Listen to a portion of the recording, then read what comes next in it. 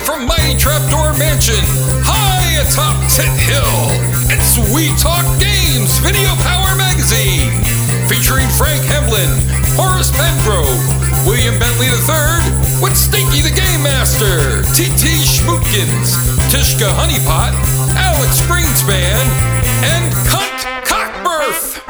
And now We Talk Games!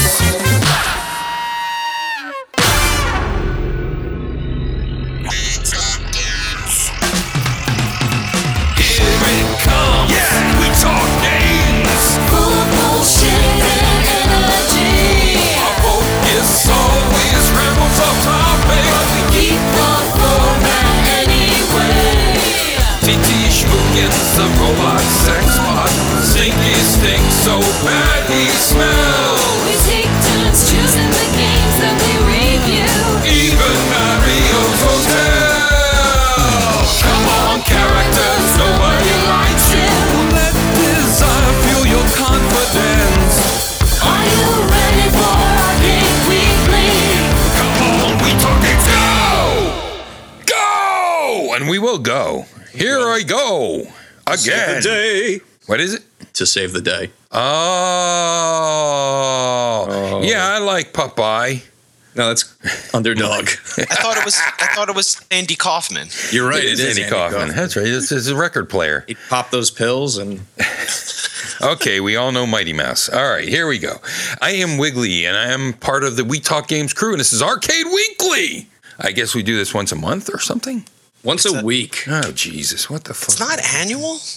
It should be annual. One arcade game a year we do, It's all you need. and one console game a year. On the Skype pipe, as you could hear, we have someone from the New Jersey. His name is Keith the Robo-Duke. Ahoy!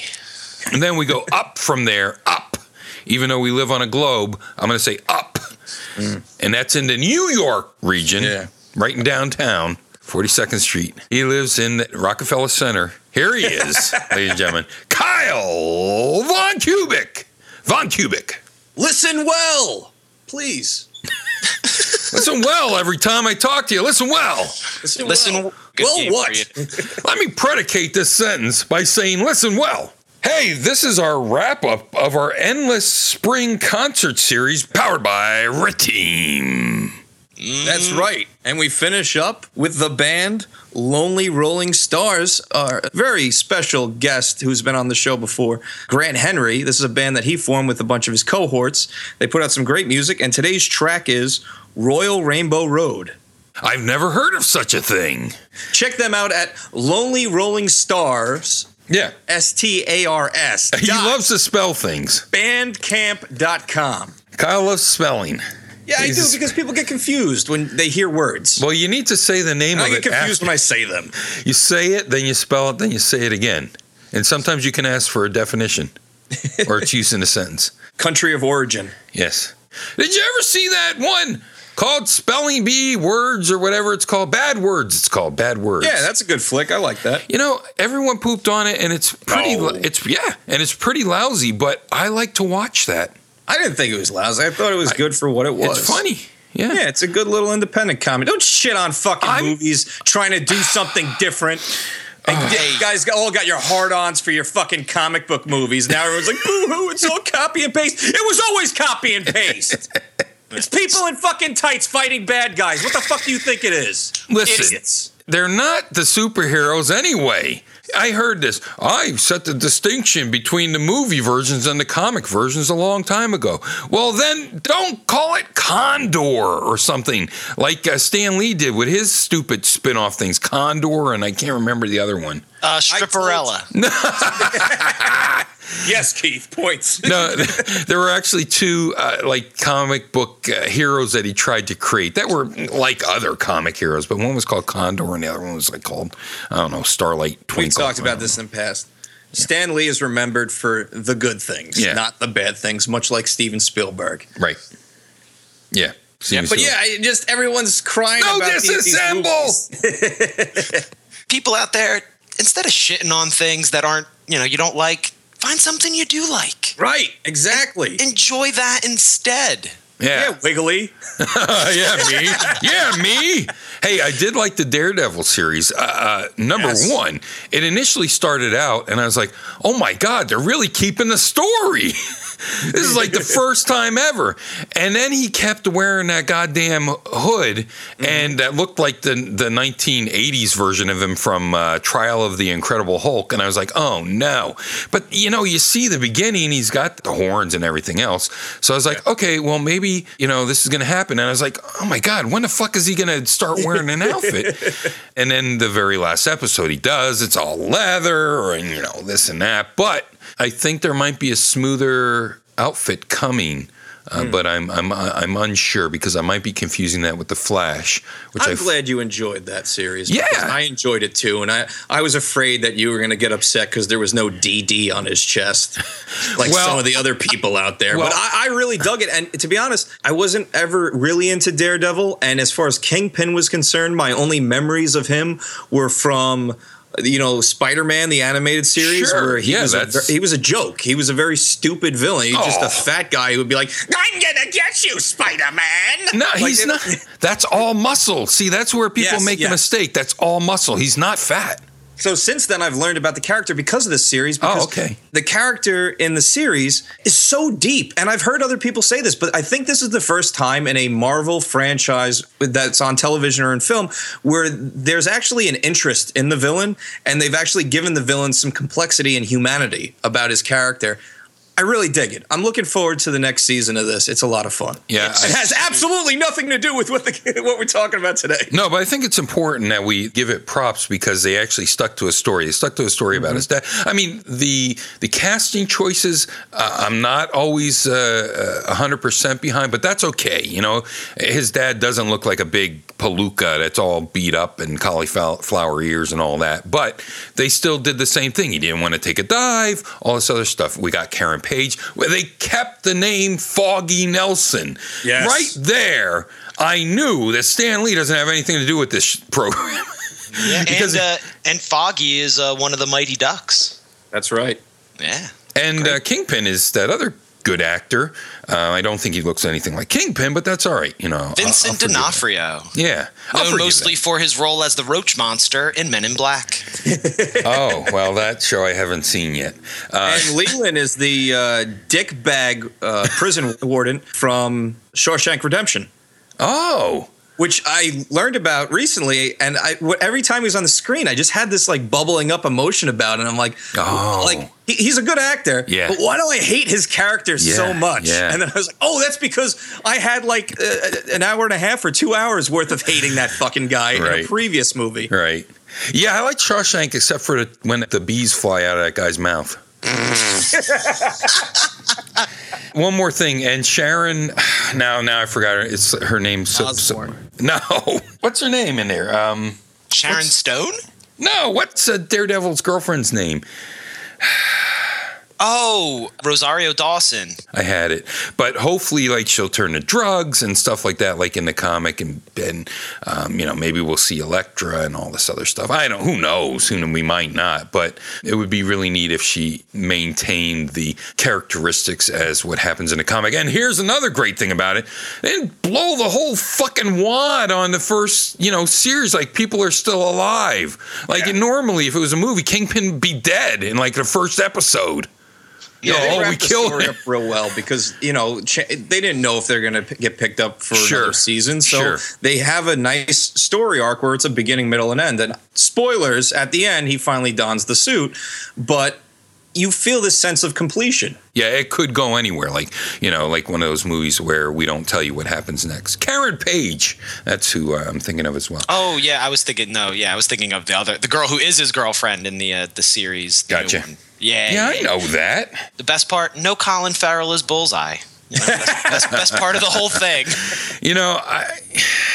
Let's keep the characters on the people, though. Let's not do that. It's really sad when they do that to me, because that's what these millions of fans to these characters is their fucking costumes and who they were and everything else. And you go and you just suck all the life out of them and make them stupid.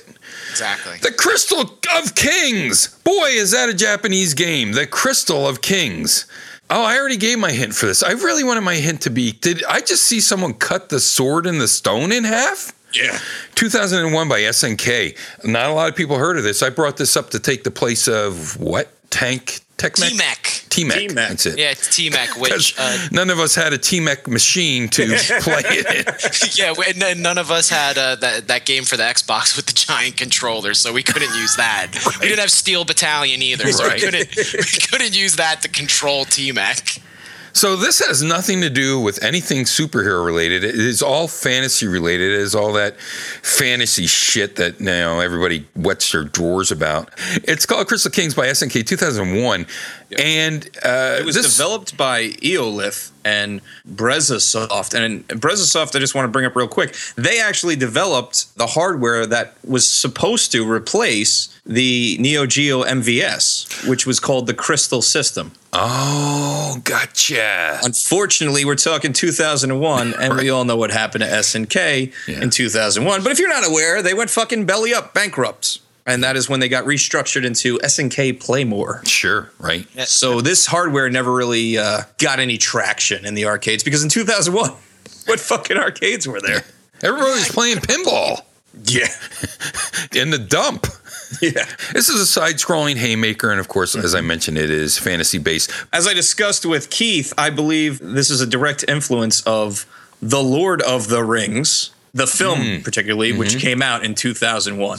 Gotcha. Lord of the Rings, Crystal of the Kings. I'm seeing a connection. Yeah, I can see some sleazy businessman up in an office, just like, they like the fantasy, let's put one of them out, Yeah, they want one of them hobbits riding an anteater. Let's put that in this game. Yeah, he's got a little bow and arrow and he shoots little peppermint sticks at the enemies. The reason I also picked this game was because I was trying to make reparations for John not caring so much for Trog, which was like a claymation type of game, and everyone completely crapping and smearing it in and making the Boston pancake on... God, let's not go back to that. Death Braid, which was a fantasy-based fighting game. That's why I brought this into the mix, because it's both fantasy-based, it's got your dragons and your things like this, and it's also sort of like motion capture of clay. The most commonly known would be Primal Rage. Yeah, Primal Rage. That's sort of what you could probably relate to the easiest, but here's Keith with the making mechanics. As I said, I would be remiss to steal a word from Kyle to not mention Kung Fu Master 1984. Oh, my royalty check. It's remiss. Remissed. You never heard of that. I want my royalty check. You got to mention Kung Fu Master, one of the first side-scrolling punch-and dude haymaker games. But the one this definitely was the most heavily influenced by would be Golden Axe in 1989. Classic side-scrolling beat-em-up game. I have fond memories of going to my uncle's indoor soccer games just so I could play Golden Axe in the arcade with my cousin and not pay attention to the game at all. And also Final Fight came out in 1989 as well, which was also a big influence just on the genre of beat-em-ups. It was one of the first, I think, that got it really perfect between Golden Axe and Final Fight. As well as abuse toward women. Yes, as well as taught you how to punch transgender people. Yeah, or whatever they were. Was that Poison? But it really did break open that genre. Did it hitting women? Yeah, the women beating genre. The genre of finding whole turkeys in the trash. Somebody threw out Thanksgiving dinner. All right, now I have more health to go take out the baddies. Also, another influence on this, even more so than the original Golden Axe, The Revenge of Death Adder from 1992, which was only an arcade game, while on the Sega Genesis there was Golden Axe 2 and Golden Axe 3. They never released Revenge of the Death Adder, which was really cool because I think it had four characters. Players. Yeah, four players, and you can play it in real life at Barcade in New York City, the Chelsea location, and it is beautiful. You can also play it at some shitty theme park in Orlando I went to 2 years ago.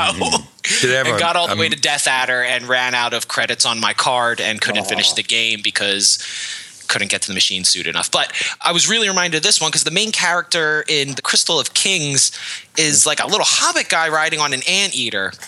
Yeah. And he reminded me of two of the characters from Golden Axe Revenge of the Death Adder, one being like the little elf guy with a pitchfork, who is like a tiny little elf sort of guy who grows plants, which his special ability is freaking great. He grows health for you. Then the other one is a large, isn't there like a big dude with the little dwarf from the original Golden Axes on his back? Yes. So you got the guy riding the other one, which reminds me of this. And I gotta say, the main character in this game does not look like a main character in any game. But anyway, similarities to this. Did anybody here pick him? I actually thought he was the best out of the four. Really? Because he had the range and His name's Soko or Kako. Kako, Coco. As we were trying to determine offline. As Wiggly said, this game does have a bit of a clay look to it. Reminds me a little bit of a Claymates or Clay Fighter from 1993 on SNES, but is also similar to some early shooters from SNK, Polestar in 1995, Viewpoint in 1992. So I'm doing this a little out of order. Yeah, And, 92 Viewpoint. A lot of people loved this game.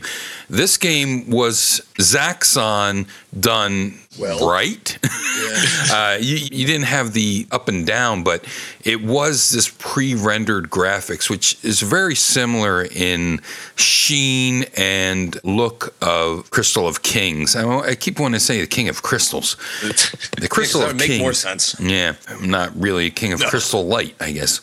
I think Viewpoint is a benchmark for that isometric view, and also the fact that it used this pre-rendered graphics to make it move forward. And then Polestar, when was Prehistoric Isle 2? 1999, Prehistoric Isle 2. Okay, so that was way late. Polestar was 95 on Polestar. 95. That game is unbelievable because it was a 3D game before polygon games existed, because it did it all with pre-rendered polygon sprites. But that is a shooter. Anyone that is a fan of shooters will really enjoy Polestar. And then its predecessor was Blazing Star, I believe, which is another phenomenal parallax out the wazoo, but that's only pixel art. But Polestar is a shooter, as I mentioned. Yeah, and it also it looks a lot like I mentioned Donkey Kong Country, but Kyle mentioned to me before the show. It looks way more like Killer Instinct. And I just thought of it now. It also kind of looks like a lot of some of the early PlayStation games, the video sequences, kind of like the openings of some fighting games where the characters are these pre-rendered, smoother than the very boxy forms you have when you play the game. It looks like that. It almost kind of looks like more simpler how the characters look in the Resident Evil 2 cinematic scenes. They're very smooth and they're defined well enough, but the game just does not look like it came from 2001. No. It looks like something that should have come out in like 1995, maybe 96, because even they pre-render all these graphics and even in the cinema scenes or the openings, they mostly just move the pre-rendered images around to show animation. There's not much animation in any of the scenes. All the animation happens while you're fighting there, punching the guys. Yeah. Making Mechanics is any beat-em-up game, really, in the end, since this came out in 2001 after that genre became unpopular. What were all those fantasy games by Capcom? Oh, yeah. I'm so off base because there are a million fighters for Capcom that would inspire this, like the Dungeons & Dragons games, Tower of Doom and the Shadows over Mystaria, as well as Warriors of Fate from 1992, which was sort of like I think it takes from the Three Kingdoms stories, the Romance of the Three Kingdoms, and does a side-scrolling beat-em-up with that. I mean, Capcom was the champion of these games back in the day. Sure. King of Dragons in 91, Cadillacs and Dinosaurs in 1993. Sure. Armored Warriors in 1994, and my personal favorite of all of them, Captain Commando in 1991. And I don't care for that game. Close second on that, Alien vs. Predator, 1994. Yeah. One of the other really great ones. Yeah, or even The Punisher, which came out, I don't know what year. I don't have it here. Punisher, and he could be Nick Fury as well. Yeah, the real Nick Fury, games. friends. That was short but sweet. Yeah. So your characters in this are Sako, as you mentioned. Soko? Kid Sako. Yeah, Soko. He's Soko, an Earth. Listen well. Listen well, Sako. He's an Earth magic summoner. Then you got Lusto Furia. He's the master of Dragon Ball magical flames. Yeah, he's the handsome anime hunk. He is. Going back to Lustro, if you hold up on your controller for a few seconds, his character skin changes and he looks more like Conan the Barbarian. Oh, okay. Just for that one character, they had an alternate skin. So when you're on the character select screen, if you hold up, instead of looking like Cloud from Final Fantasy VII, you'll look like Conan the Barbarian. Conan O'Doyle. There's your pro player tip for this game. And then we have Lung King, who actually is not the king of lungs, but he's an employer of lightning magic. Lung Zing? Yeah, it's an X, not a K. Oh, well, that's different. I just called him the Mandarin. He totally looks like Ming from Flash Gordon. He's the Chinese stereotype wizard. And then Yes. we also have the person that I was, of course, just to see ya. I just wanted to see ya. I just wanted to see your side boob. Just to see ya, the summoner of the magic of light and the power of side boob with the bounce physics and pixel nipples. I'm glad you made note of that as well, because I took specific note that Justicia has booby bouncing action. She does. I wrote "da bounce."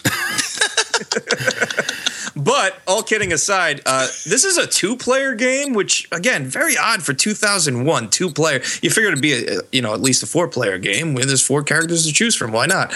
But if you are playing it with someone else, she's a great asset to a team because each character has a different element for their magic abilities. Hers is light, and where they cap as far as their magic's concerned, where you fill up a meter and then you fill up these 3 levels of magic, and her max cap hurts all the enemies on the screen but also heals the team, And it's beautiful.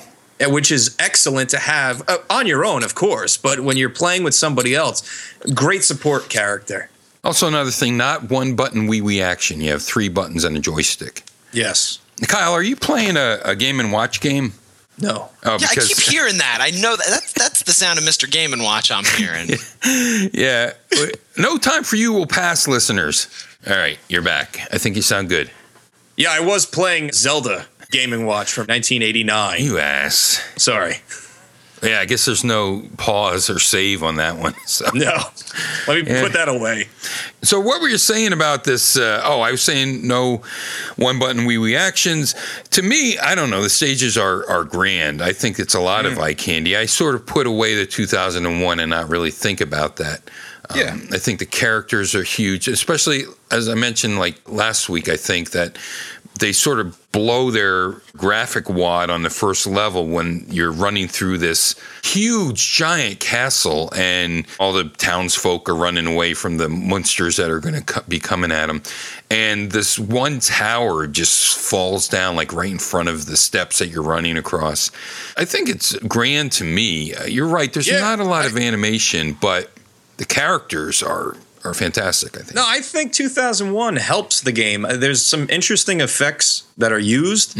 I do like the pre-rendered graphics. I think this game made me think that in the future, people will have some sort of nostalgia for really shitty low polygon counts, because I had a nostalgia towards this game. It brought me back to the mid-90s with the Donkey Kong Country, Killer Instinct, Primal Rage games, and I liked it. It felt solid. It felt good to play a game like this again. And there was just really good choices in the game, good enemy choices. Oh, yeah. The aesthetic of the orcs reminded me of Warhammer or Warcraft, the very fangy orcs where they've got an underbite with big fangy teeth, as well as all the other monsters in the game. The ogre with the platforms on his shoulders with the orc shooting shit at you. Yes. Yeah, no, there's just good choices in this game. And as far as the levels are concerned, each stage is a little different from the rest. And it also has a musical track that gives a little bit of ambiance. This music kind of is what I was hoping for with Gate of Doom. Gotcha. Where it's got the Dungeons and Dragons, but it's got the electric guitar mixed in. Yeah. So the music wasn't great, but it was solid. And that's what I want to say about this game. It's a very solid beat 'em up game.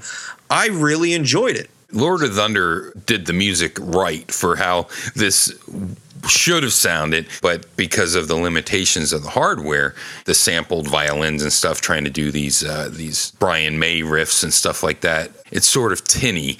But great trolls, harpies, orcs, fairies, Skelemans, necromancers, right? Gargils, Gargamels, skeleton dragons, killer giants. All that magical fantasy shit. I like their version of the trolls where they all look like they have big head mode engaged. Oh, that's right. Yeah. They look like Doom villains. Yes. Their heads they look are like something that would huge. crawl out of Doom. How could they stand up and not fall over with that head? Yeah, exactly. They're so They got skinny. the big Bullum heads for Kids in the Hall fans out there. I don't know if you're familiar with that. But anyway, there's also familiars. There's Yes. little fairies that you could collect along the way. And what I really thought was interesting and creative in this game is there's a morality system.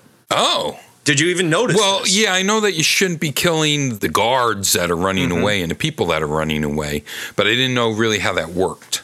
Well, it affects your ending. There are 3 different endings for this game. Oh.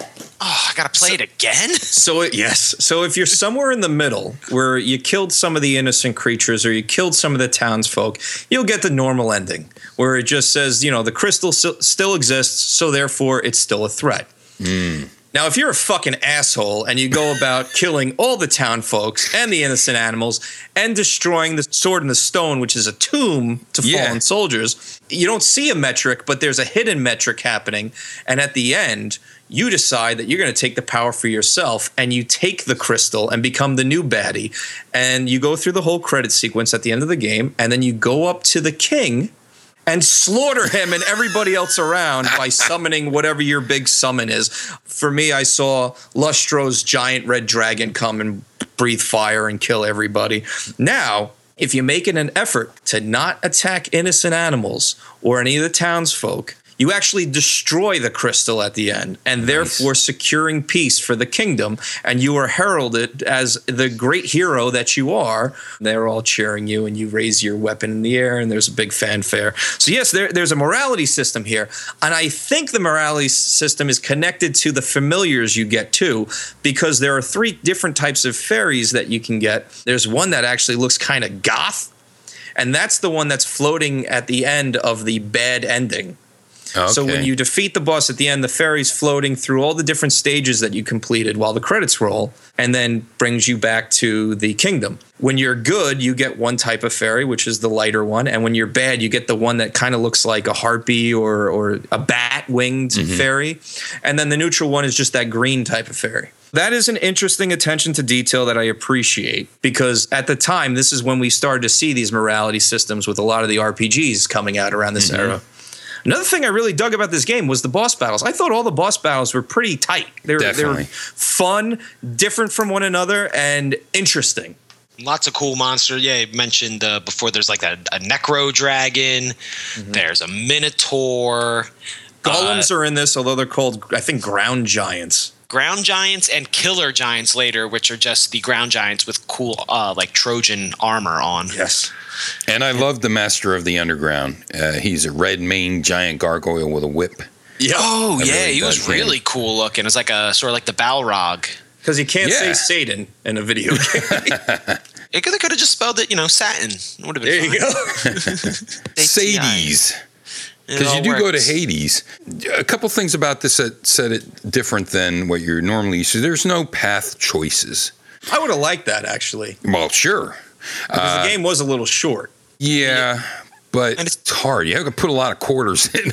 Yeah, and it seems like the levels get shorter the farther you get in the game as well. But the enemies just get more difficult, especially the last level where they really want you to pump quarters into that thing. Yeah. Sure. The other thing is there's no stores to power up your different things. You have those and I fairies. wish that was in there as well, yeah. But you use the fairies to gain your powers and things like this.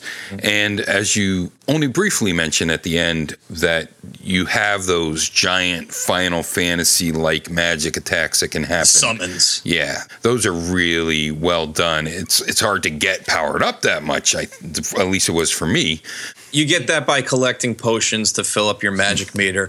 And although I know you all thought I was mixing up this game with Black Tiger, you also get poisoned in this game too. Oh, yeah, that one I know. I know you get poisoned here because you're purple.